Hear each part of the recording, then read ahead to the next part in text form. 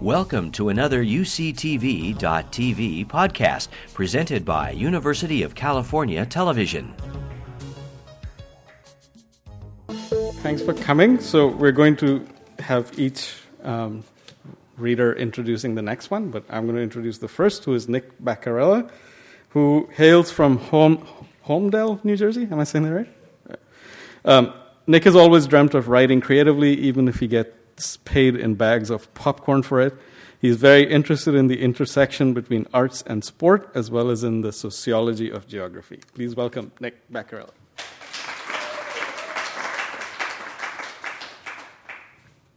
Thank you, Professor Chandra. I don't know if this is high enough, but today I'm going to be reading a story called A Reasonable Man. It's about the degeneration of a hockey enforcer who is basically the guy who gets paid to beat people up on the ice, as told from his perspective and from the perspective of an in-game commentator. So here is A Reasonable Man. These crystals captivate me. Simple they may be, these crystals are more than the frozen forms of our necessity. They are more than drink coolers, injury cures, bringers of tragedy to the unfortunate winter driver. In them, I see my youth, a shade of a powerful boy with stars for eyes and aspirations. I see a landscape of giants, of trees that ignore Daedalus's warning and crash through the ceiling of our universe into the invisible beyond.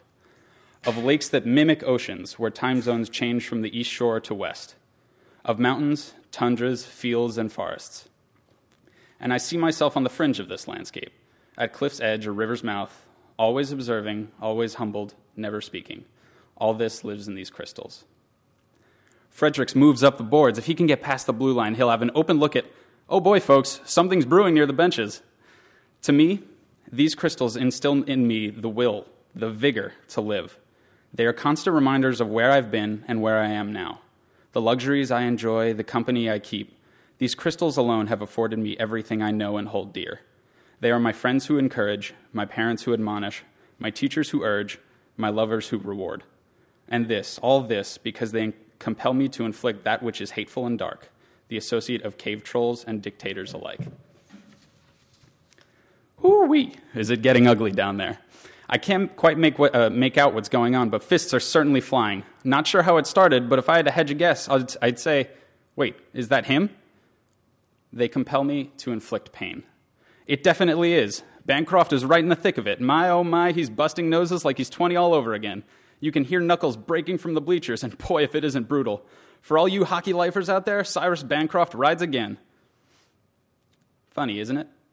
Such a fruitful substance is fruitful only because it tells me to wound men like me, with homes and lawns and wives and children.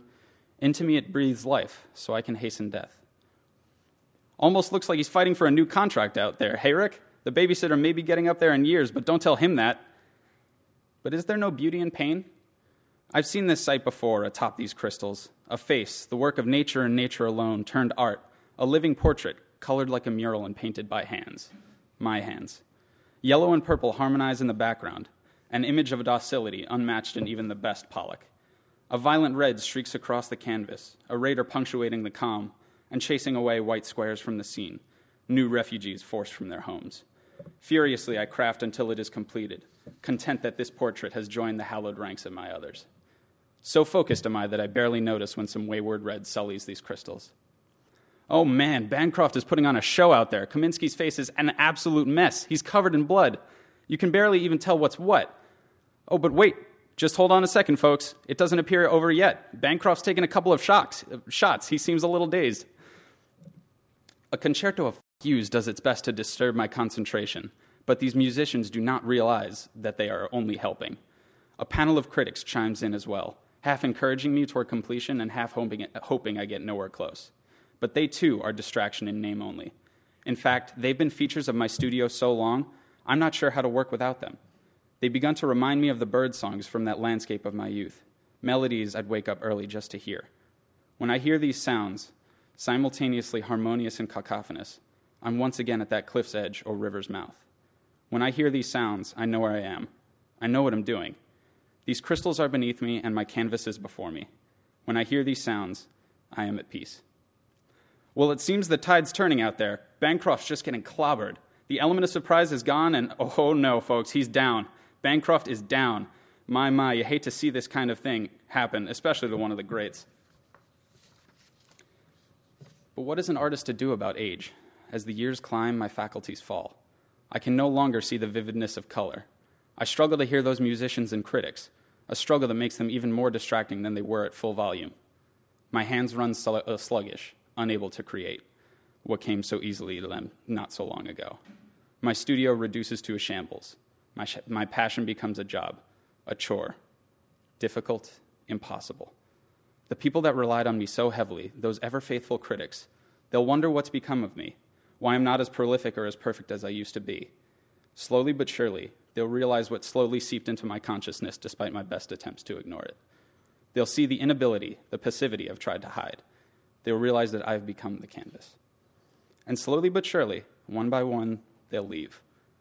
They'll leave to find someone more dependable, someone who can give them what they crave, who can deliver without worry of failure. And all I'll do is watch, waiting for some homage, for recognition that I existed, that my art influenced someone. But it will never come. Those critics will have what they want, and their new savior will busy himself with their praise and affection, forgetting anyone came before him. I'll wait and wait until anonymity consumes me, not because I long for my glory days, but because there will be nothing else, no art, no attention, no love to occupy my time. Well, after some of the most violent fighting I've ever seen in my 30 years in this sport, the refs have finally broken up. Each team's back to their bench, several 5-minute majors have been handed out, a couple of ejections, but don't worry, folks, we'll get back to hockey in just a minute. It's interesting to see what's going to happen with Cyrus Bancroft, eh, Kevin? One of the best enforcers I've ever seen. Never seen him take shots like that before, though. Maybe a sign to hang up the skates, possibly? You know, I had to make a similar call back when I was with Edmonton in '84. That landscape seems distant to me now. I used to be able to describe the smell of the pines or the sound of the waterfall as winter thawed and time began to flow again. But not anymore. These crystals were once the seeds from which that landscape, from which everything grew. They don't seem that way now. They're just repositories for the ashes of those things, only there to prove they once were. These crystals are just ice. That's it.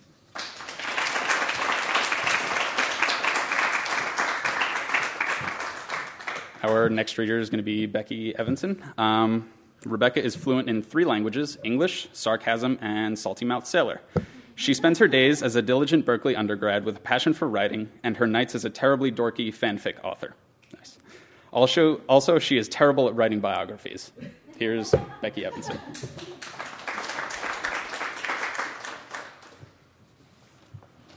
Man, that was bad. No, my biography, not the, sorry. Anyways, thank you for having me here. I'm going to read an excerpt from a story that actually doesn't have a title yet. And all you need to know is that it's between an adult brother and sister, and their mom passed away when they were young, and they've been estranged.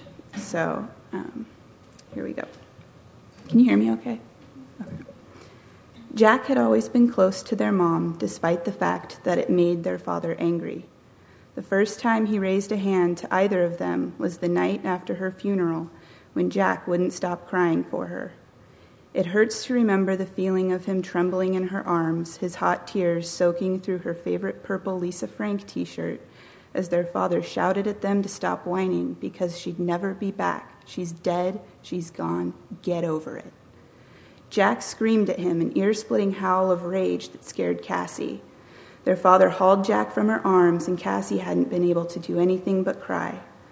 The next day, Jack had finger-shaped bruises on his scrawny little arms and a black eye clumsily covered with Cassie's dollar store makeup. They agreed then not to tell anyone because the idea of getting taken away by CPS was scarier than whatever happened at home.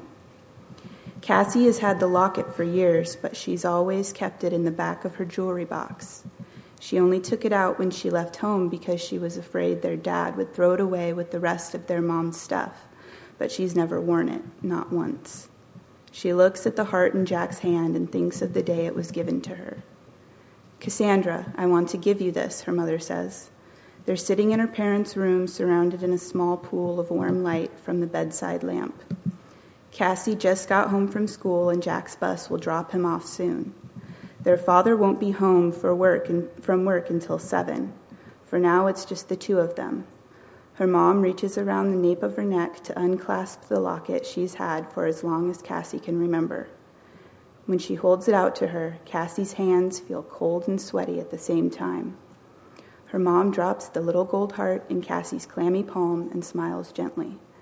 Your grandma gave me that when you were born. There's a picture of her parents inside. Cassie is speechless, but she opens the locket and looks down at the picture of her great-grandparents on what must have been their wedding day. She clicks it shut and brushes a thumb across the worn filigree design on the outside. Her face is hot and wet with tears, and her lips tremble under the weight of her terror. I don't want you to die, she says. Her mom pulls her into a warm hug and shushes her, but the tears come anyway. I know, honey, I don't want to die either, she says. But I need you to promise me that you'll take care of Jackie. You're going to be the woman of the house and all that. Her mom laughs, but it crackles in her throat and she coughs. The cancer is spreading, and soon it'll just take over her body. No, Cassie protests. I don't want to, she says. I don't want to take your place. She drops her head into her mother's lap and cries until her lungs hurt and her nose is dripping snot into the white nightgown beneath her face. The front door opens and Cassie tries to pull herself together for Jack's sake. Her mother strokes a soft hand through her hair and speaks in an urgent whisper. You have to, Cassie. I may not like it, but you have to grow up and be there for Jackie. He'll need you so much when I'm gone. Cassie wipes the snot from her nose with the back of her hand and nods. Fine, okay, I promise. You do? I do, she says. A moment later, Jack bursts into the room and ran to lie on the bed with his arms around their mother's waist. Hi, Mom, he said. He didn't seem to notice the wet spot on her nightgown or the way Cassie's hands trembled around the locket. Why are you giving this to me now? Jack asks. Cassie shakes off the thoughts of the past to focus on her brother, no longer the cheerful young boy who would lose his happiness bit by bit until he was the serious-faced man sitting in front of her now. I want you to have it. Jack looks pale and he swallows hard, but he accepts the locket with a nod of gratitude. Okay, he says. The doctor is kind and courteous when he informs Cassie. I know this is hard news to hear, Miss Andrews, but there it is, he says. He looks sad, like he regrets having to tell someone she's going to die. And he probably does. Do you have someone to help you? Cassie's mind races through the extremely limited possibilities. JR, yeah, right. Her friend Melanie might do it, but she's got 3 kids and no husband, so taking care of Cassie would just be an enormous burden. Cassie sees so many people in her daily life, but nobody she'd call on to help her with this. She's going to die from cancer just like her mom, but it's going to take her a whole year and nobody will be there to hold her hand. She can already see her own funeral. A few people in a church she's never been to. Maybe some of the regulars from the restaurant who heard she died and came to pay their last respects because they don't have anything better to do. The doctor looks expectant, and she just wants to get out of there, so she lies. Yeah, I do, she says. Oh, good, the doctor replies and reaches out to shake her hand. She notices a picture of Jack and a pretty woman hanging on the wall behind him just above his head. Who's that, she asks. Jack looks over his shoulder and a small smile flits across his face. That's Karen, he says. He looks happy and she's glad for him, but it makes something uncomfortable twist painfully in her stomach. Ah, Cassie says, have you two been together long? Jack dips his head and rubs the back of his neck like he's nervous. Yeah, well, about 2 years. It didn't get serious at first, but now we're thinking of getting married. Cassie can see where this is going, and maybe now isn't such a good time to tell him about the death sentence she'd been handed a week ago. Jack is happy now. He has a business, a girlfriend, and a promising future. She can't ask him to give any of that up to take care of her when she didn't stick around for him a decade ago. Congratulations, she says. Thanks, Jack replies. Cassie doesn't stay long after that, but she makes a trip up to the cemetery on the hill before she leaves town. Her parents aren't buried next to each other, so she stops at her mother's grave first. She lays a bouquet of white daisies from the Safeway in front of the tombstone and rubs a hand over the smooth marble. She doesn't say much except "I'm sorry, and I'll be seeing you soon." She walks across the hill to where her father is buried and sits down on the wet grass. It soaks through her jeans and makes her uncomfortable, but she sits and stares at the rough concrete with his name etched in it. Her eyes feel hot and itchy, but she refuses to cry over the mean bastard who loved the bottle more than his own children. Cassie will take the blame for abandoning her little brother with a man she knew would raise him with fists and belts, bruises and scars. But maybe today she did a good thing to make up for that. Maybe Jack would give their mom's locket to Karen, and they'd have kids someday, and Jack would never raise a hand to them. There's bitterness in her mouth when she stands. F you, old man. Thank you. I am introducing Anna Guan. Anna is a graduating senior at Cal with a double major in English and legal studies. She is passionate about social justice issues and plans on attending law school in a year. Until then, she is interested in doing paralegal work, backup dancing, voice acting, bartending, and even writing the next Twilight series. She's just kidding about the backup dancing.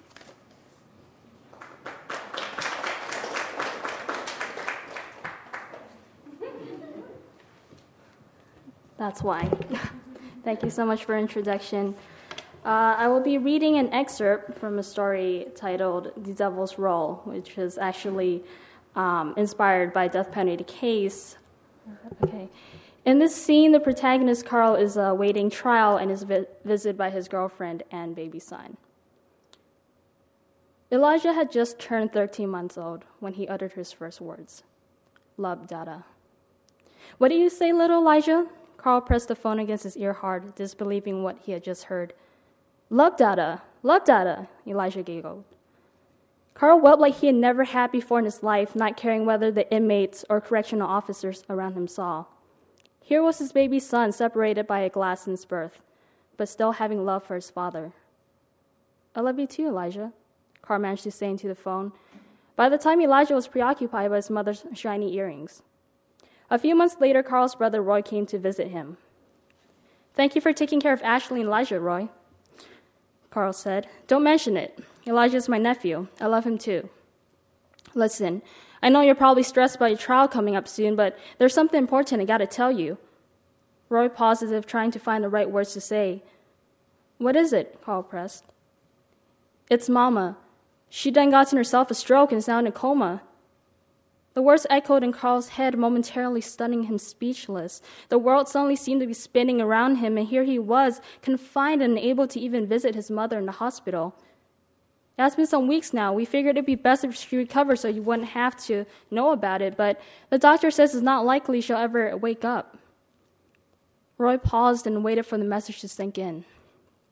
Mama, was all Carl could muster. He was done crying. He cried all the tears out of his body, leaving him a dry well of unhappiness, darkness, and destituteness.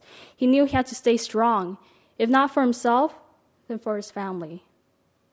I just don't know what to do, Roy said with his voice cracking. We both know how much suffering Mama's been through. She seems like she's dreaming of heaven already, so I think it's time to let her go up.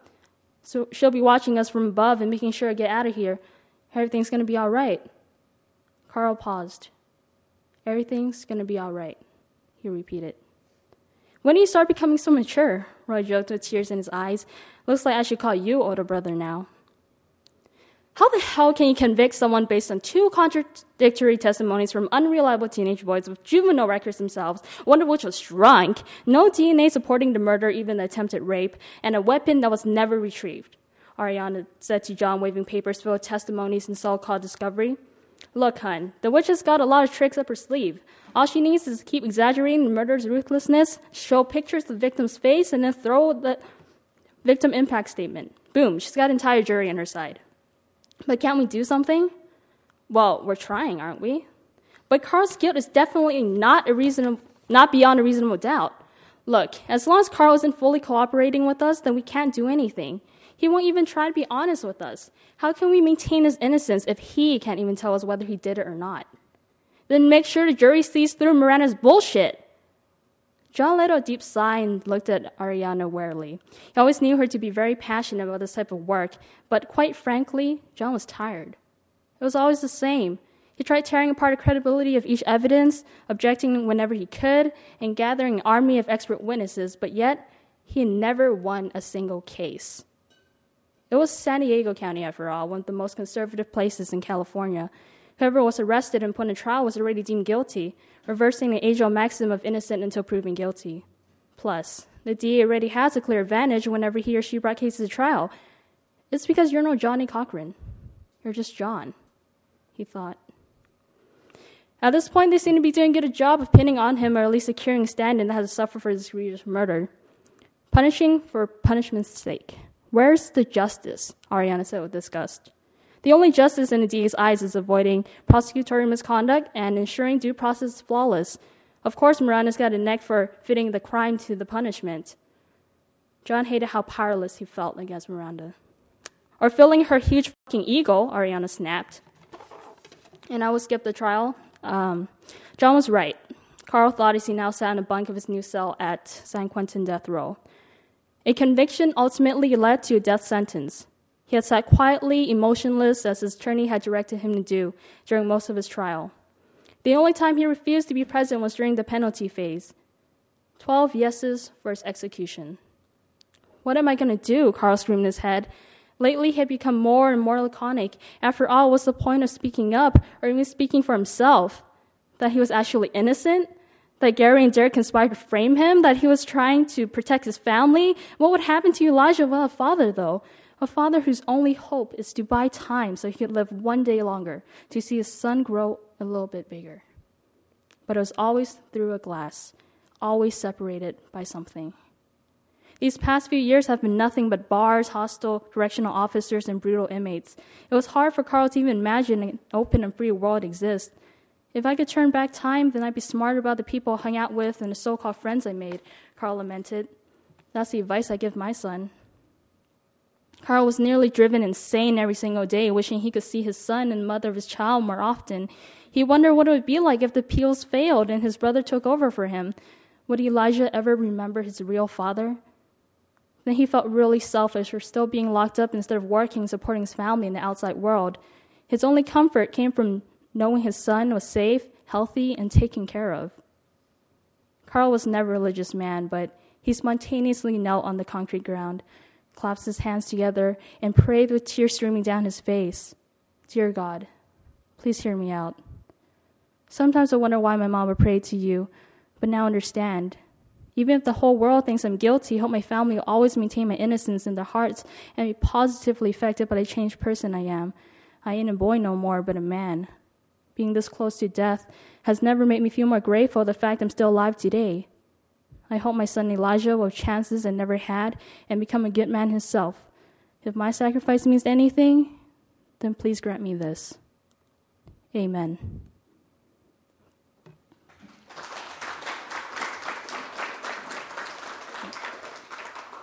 And now I represent the next reader, Andrew David King.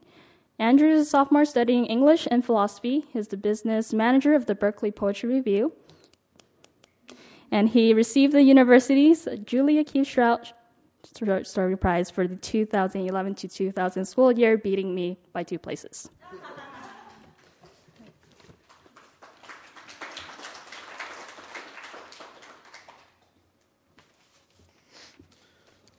So I'm going to read an excerpt from a novella in progress, tentatively titled Ghost Notes. And it's about a young man named Nathan who moves to Iowa City to take a job in a warehouse and who finds himself sort of reevaluating his life after an encounter with a traveling guitarist prompts him to sort of look back on his own musical past.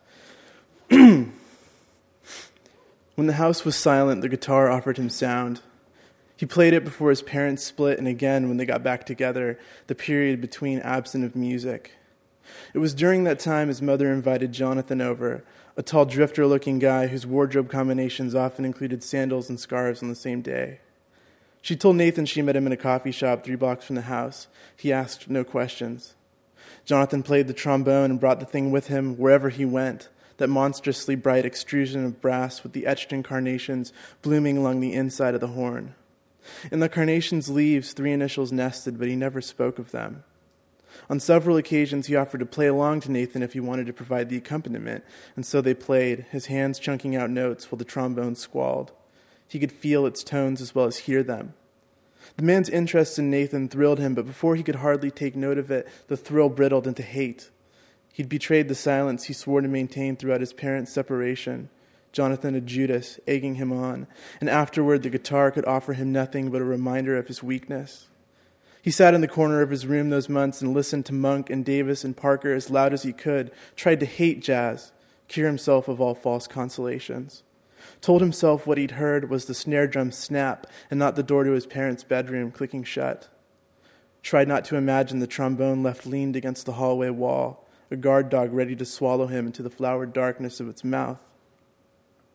As he reached for the door, he saw himself, not himself in that moment, but himself 10 years earlier, a black Gibson slung over his shoulder, the strap with the lightning bolt printed on it, zapping down the side of his body and toward his fingers, flurrying in an imitation of trills. It was all so much imitation. When he couldn't master a song, he'd wrap the headphones around his skull and blast riffs while he stood in front of the mirror and strummed. It was dissonance, but he heard melody.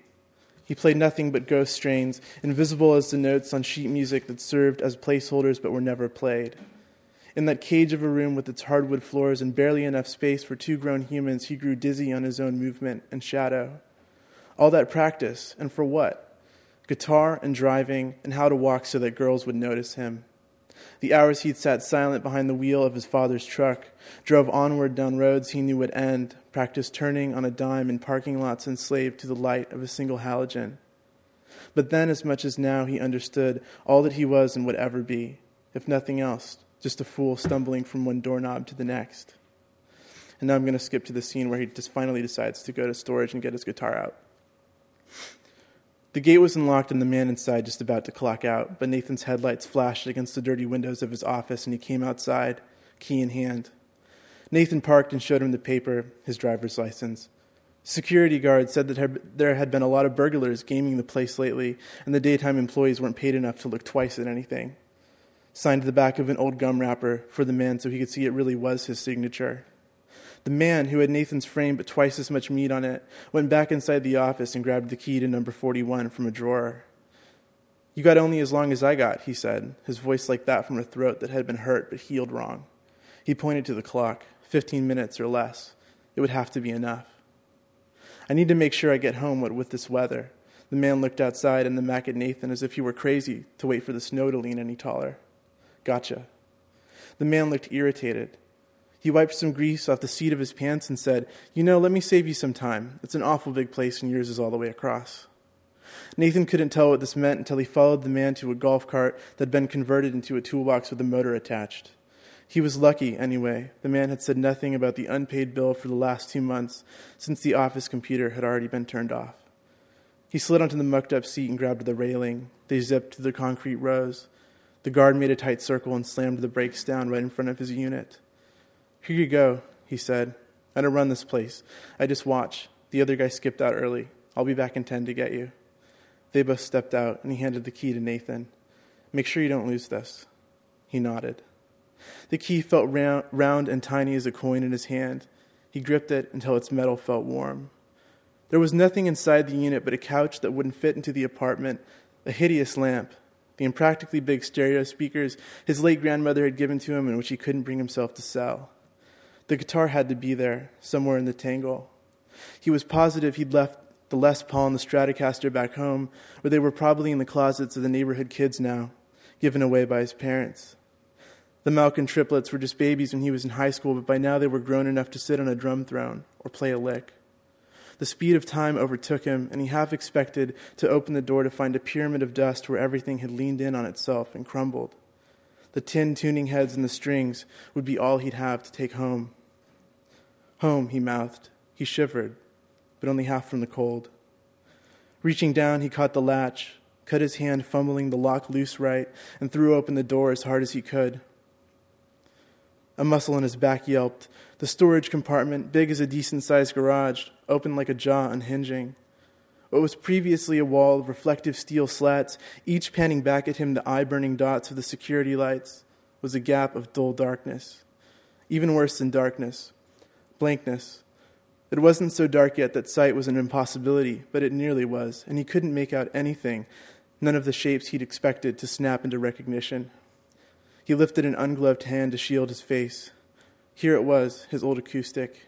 Here it had to be, caught in a pitch-black crevice or behind the stack of rat-chewed and cobwebbed containers. He stood silent as the temperature sucked the feeling from his face and watched the rest of another man's life come into view. The gravity of some familiar music roping itself around his feet, yanking him closer. He was no longer sure it was a good idea to have come, but he stepped forward, smelled the moistness of the ice and the staleness of the fabric, wrapped his hand around the string of the unit's single incandescent, and pulled. Thank you.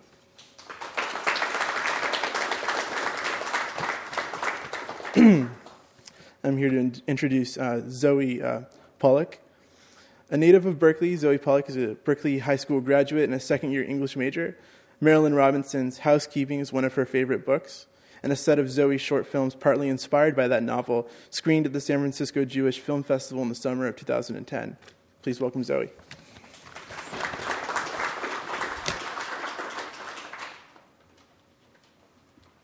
Thanks, Andrew.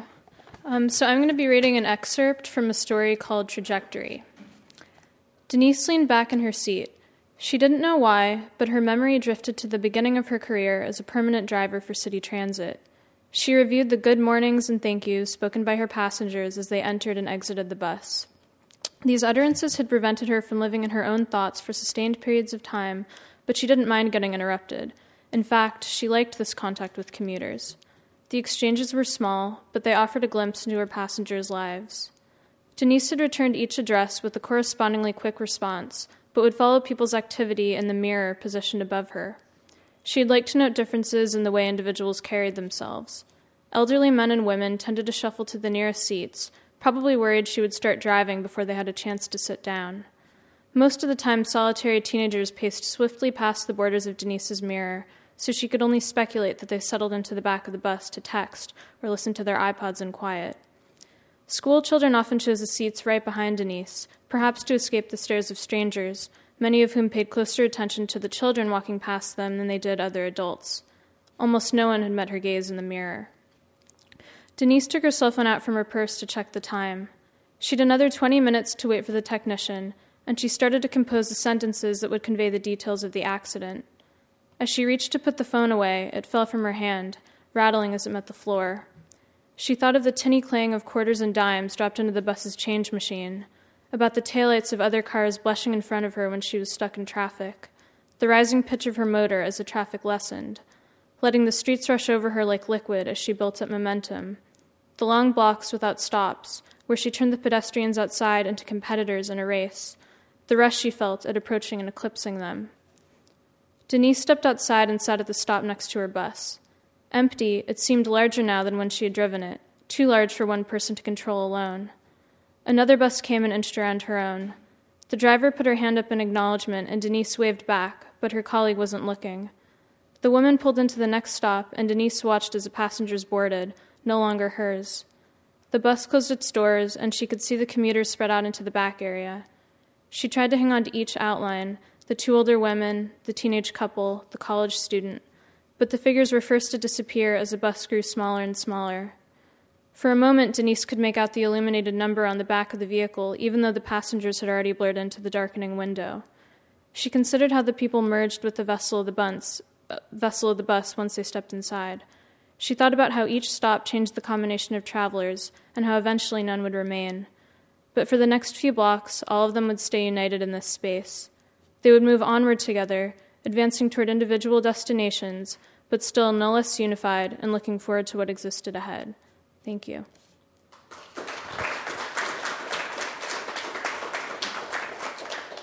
So the next reader is Gabriel Thibodeau. Gabriel completed his English degree in December of last year. He currently works as a writer and creative content developer for a children's media company called Little Passports.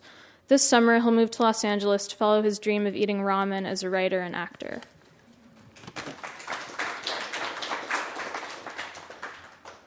Thanks, Zoe. Hi, everyone. I will be reading a few excerpts from a story I'm actually currently writing right now called Losers Weepers. I usually hesitate when it comes to reading works in progress, but this story was actually largely inspired by a lot of the studies that I did here at Berkeley. I'm really fascination with fixation and compulsion and obsession and all other kinds of writer seminary type things. And this is kind of the culmination of that, so I thought it was fitting to read today. I'll also mention that this story really creeps me out. It's been kind of unsettling to write, but I think that's why I keep writing it. So I hope it creeps you out as much as it creeps me out, I guess. So these are some passages from Losers Weepers. He lost his first finger in the lawnmower. I told you. He lost his first finger in the lawnmower. With its belly of blades exposed to the air, the steel spinning and smiling and singing, Raymond just couldn't resist. Even still, he had to work up to it. He stared at the blades like pinwheels, like teeth, and counted to 10, ticking the numbers off on his fingers. He counted to 10 a second time, a third, and after the 6th, he took a breath and jabbed his hand forward. The lawnmower plucked his finger like a flower petal. A tug and a release, and then it was gone, just a space on his left hand where the index used to be. At first, all Raymond could think about was Christmas, the way the blood dressed the grass in drops like liquid cranberries, garland, necklaces. Then there was the pain, a liquid all its own flooding in. It wasn't sharp like he'd expected it to be, but deep and wise. It knew things pains shouldn't know, like how Raymond regretted it before it happened, but was pleased he had done it.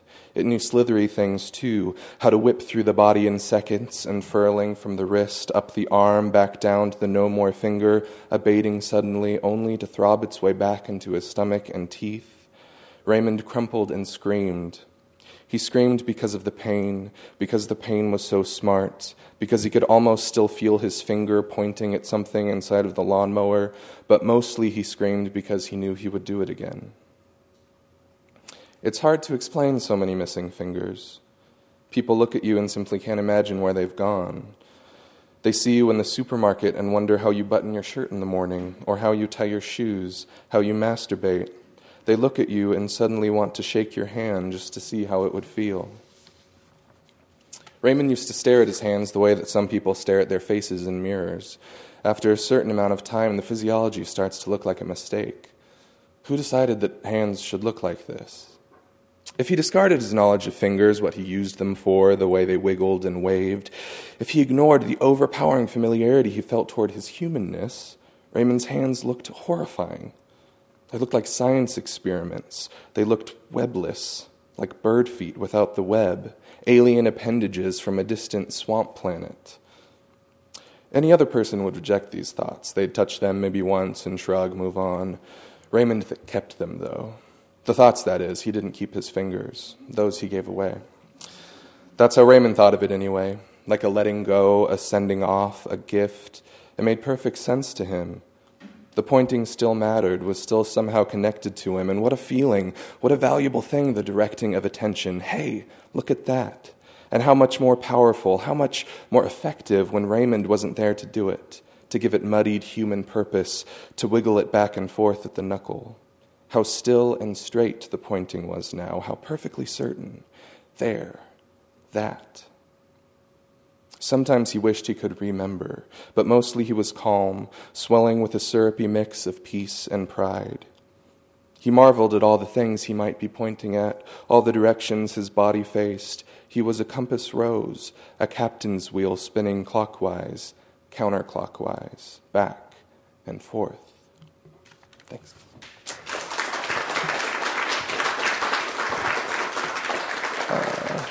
And now I have the pleasure of introducing our next reader, Danielle Truppi. Danielle comes to us from Vikram Chandra's Introduction to Short Fiction class. She's a graduating senior art practice major with a minor in English and works as the editor-in-chief for the Cal Literature Arts magazine. So welcome, Danielle.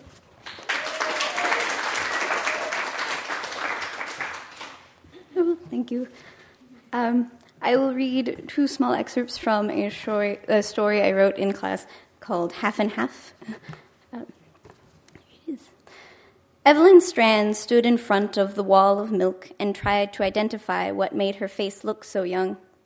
Running her finger along her jaw on the glass door, she measured the relative distances between her lips and chin, nose and lips, eyes and nose, fluorescent tubes pressed down against plastic sheeting above her. A woman approached the neighboring door and extended a large dimpled arm to retrieve her Italian sweet cream creamer. She didn't pause to interrogate Evelyn with her finger on the glass. The woman continued on behind Evelyn, pushing a cart that shook against itself, 6 boxes of mashed potatoes, and a can of mandarin oranges. Individually, Evelyn's features seemed accurately aged. Her nose was self-contained, compact, and charming.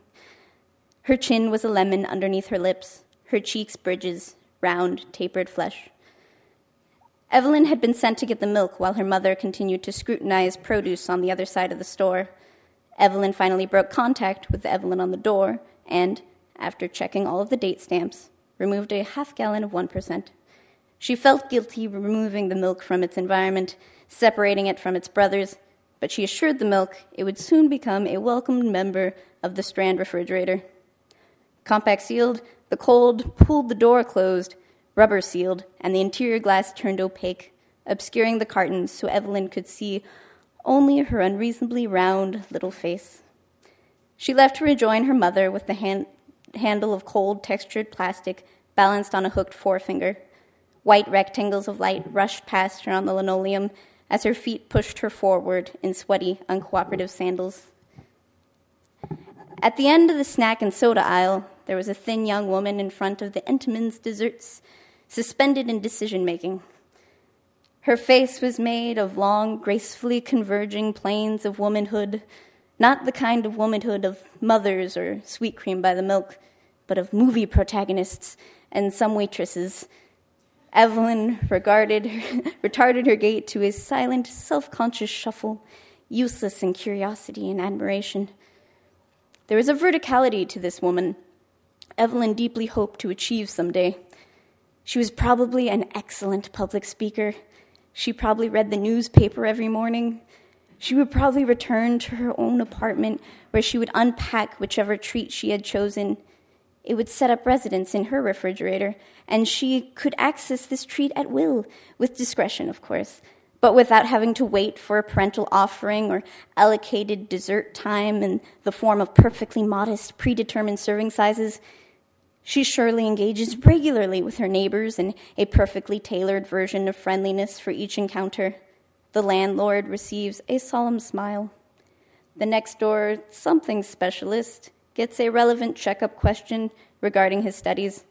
She understands he is at his best when he is allowed to exhibit whatever emerges from the deep vat of his particular subdivision of genius. The next door somebody else's grandmother gets holiday cookies and strategically silent nodding. A man younger than his shirt rounded the corner and was also stopped by the Lady Entenmann. He turned to face the danishes and donuts and posed in parody of the woman's decision-making with infuriating familiarity and disrespectful closeness.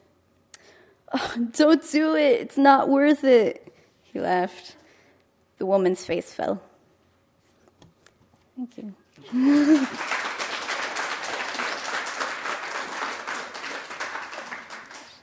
I would like to introduce Jenny Shea. Jenny is finishing her last semester as an English major at Cal. This year, she received the Irving Prize for American Wit and Humor and the Crothers Prize in Literary Composition. She will be attending the MFA program in fiction at Portland State University in the fall, and is very impressive.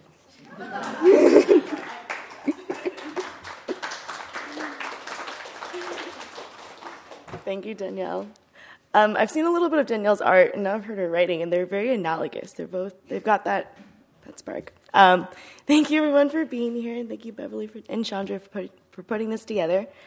I'm reading today from Carry On, which is from the point of view of a TSA agent. And what you should know about him is that he's kind of a bummer. He finds solace in kind of the airport regulations that he's working around, and part of that comes from his childhood and his dad, who is a cop in Eugene, Oregon. and his dad, on the job, inadvertently broke up a party that caused the protagonist's best friend, Kenny, to drive off and basically get into a car accident that kills him. So he has this wariness about what is right and regulation at the same time that he kind of feels compelled to follow it. So I'm just reading from the first couple pages. Alice, the woman with the oversized chin who stands at the metal detector, tells me flight AC-760 from Madrid Barajas is delayed for aircraft inspection, having hit an electrical storm over Boston. She's been trying to start a conversation with me for the past half hour when I last sighed.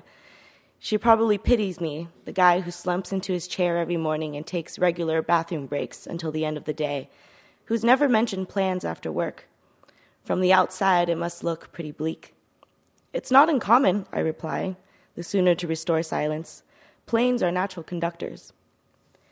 People in line at the security screening are thumbing their phones with slack faces, and children cling to the loose denim at their parents' knees. No one pays me any attention. At this point, I'm just another piece of equipment they have to clear before they're allowed airside. My face, another hoop to jump through. Sometimes when people hear that I'm a screening officer, they make an effort to seem interested and ask whether I've ever caught someone smuggling contraband or have ever screened someone like Sean Penn, and what did he have in his bag, and was he a dick in real life? I tell them no, but once I did recognize the magician Lance Burton on his way back from Las Vegas. His face was eclipsed by the bill of his baseball cap. What I could see of it was deeply pockmarked and the color of dough. My dad and I had watched him perform on a family trip to Vegas back in '98, years before Kenny died, and we lost interest in things like that. On stage, he had worn a black suit and cued his assistants with a jaunty cock of the cane. I spent the rest of that summer learning card tricks until my dad told me to stop goofing around. I'm good at what I do. There's not much to it besides following directions. What is acceptable and unacceptable in carry-on luggage is clearly delineated by the government.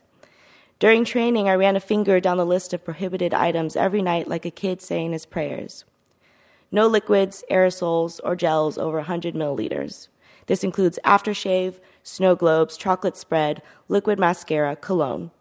No butane cylinders, no billiard cues, no animal repellents, no fire extinguishers, no sabers, which belong in your checked luggage, no black and smokeless powders, no morning stars or shuriken, no paint, no enamel, lacquer, liquid filler, paint thinner, stain, shellac, varnish, spray paint, or solvent-based paint. No belts made with fake bullets, no perfume bottles shaped like grenades, no meat thermometers, no constant companions, no telescoping, spring-loaded batons. And yes, people have attempted to board with these items in the past. Roderick, who's looking over passports at his post, says something that makes an aging woman laugh. Her face looks like a dumpling, soft and bloated at the edges. She gets in line and steps on the heels of her purple Crocs to take them off.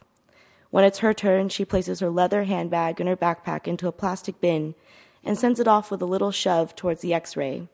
She waits in front of the metal detector with her toes curled on the cold floor.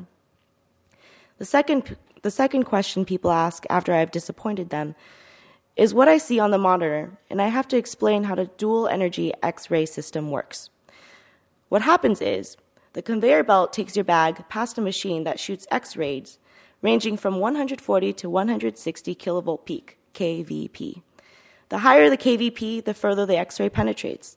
Since different materials absorb radiation differently, each object shows up distinctly on my monitor. Organic materials are coded orange, inorganic materials are green, and metal is purple. Most explosives are organic, so that's what I'm primarily concerned with. What looks like the crosshatch bottom of a sneaker may actually be part of an improvised explosive device. They're pretty to look at, the colors. If I'm not careful, I can convince myself that I'm looking at the pale reflection of a stained glass window, the skeleton of a strange beast, a bag of crushed flowers. Alice at the metal detector beckons the dumpling-faced woman forward. She checks out okay. She beams at me before slinging the handbag onto her shoulder, and I swivel away in my chair. It's important to remain professional. Some of the officers will attempt to small talk with the customers when the traffic dies down, or they'll smirk at each other when someone trips over a duffel bag. Me, though, I'm quiet. I like to examine the monitor with just the edge of my mind running and allow the rest of it to think about other things. The grandmother called this moving furniture in the attic. Most of the time, it's very pleasant to sit here in my blue uniform, performing my cog-like function, and think. It's only when something goes wrong that I have to really look at the person in front of me. Last week, for example, I realized that the woman with the red Samsonite bag had a maroon birthmark on her temple. She was attractive, though I'm not sure she would have been without that birthmark. She probably didn't know that she had 2 butane lighters in her luggage, or that the airport even had a policy limiting the count to 1 for personal use. Her x-ray exposed a bottle of sleeping pills or aspirin, an electric typewriter, which I thought was kind of cute, a couple paperbacks. She was a writer, I guessed. She had packed everything impeccably. All of her clothes were rolled up. Between each layer of clothing, she had hidden jewelry, bracelets and rings, and a string of pearls snaking towards the bottom corner. From the monitor, it looked like a treasure chest. Tucked neatly into the heart of this chest were a pair of shoes, a child's. Leaning in, I made out that they were a girl's ballet shoes, probably for a 7-year-old. You get a feel for the particulars after a couple years at the monitor. Then I understood that all the jewelry was miniature as well, made to encircle small wrists and hang on the plunk ends of small ears. I would never have given any of this a second glance if not for the 2 lighters zipped into the outside pocket of this woman's suitcase. I would never have smelled the tart smell of wine on her body or seen that mournful bow in her lips and started to think about why she was going away to write with a little girl's dancing shoes at the most protected part of her, and of course I came to the saddest conclusions. "Ma'am, please open your suitcase for further inspection," I said. She looked at me as if I'd asked her to remove her top. She flushed, and the skin around her collarbones pinkened. "It'll just take a second, ma'am. Airport procedure," I tossed in. When I asked her if she preferred me to throw away the green lighter or the blue lighter, I could tell that she hated me and wanted to tell me to put both those lighters in an offensive place. She put both hands over her eyes and sighed, "Green, I guess." After she had gone, I felt sick and wondered if I couldn't have made an exception, and that made me think about Kenny, and how afterwards kids had passed me crumpled notes that said, "Fuck the pigs," which made me think about Dad. So it's important to remain professional. Thank you.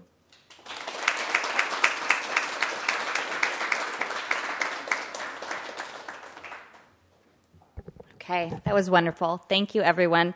Let's have a last round of applause for our readers: Nick Baccarella, Rebecca Evenson, Anna Guan, Andrew David King, Zoe Pollock, Gabriel Thibodeau, Danielle Truppi, and Jenny Shea. Thank you all. And I hope to see you back here in September when we kick off another season of Story Hour. Please find us on Facebook. That's where we'll announce our lineup as the authors sign on. Thanks again for coming here. Good luck with the rest of your semester. Good night. You've been listening to a podcast by University of California Television. For more information about this program or UCTV, visit us online at uctv.tv.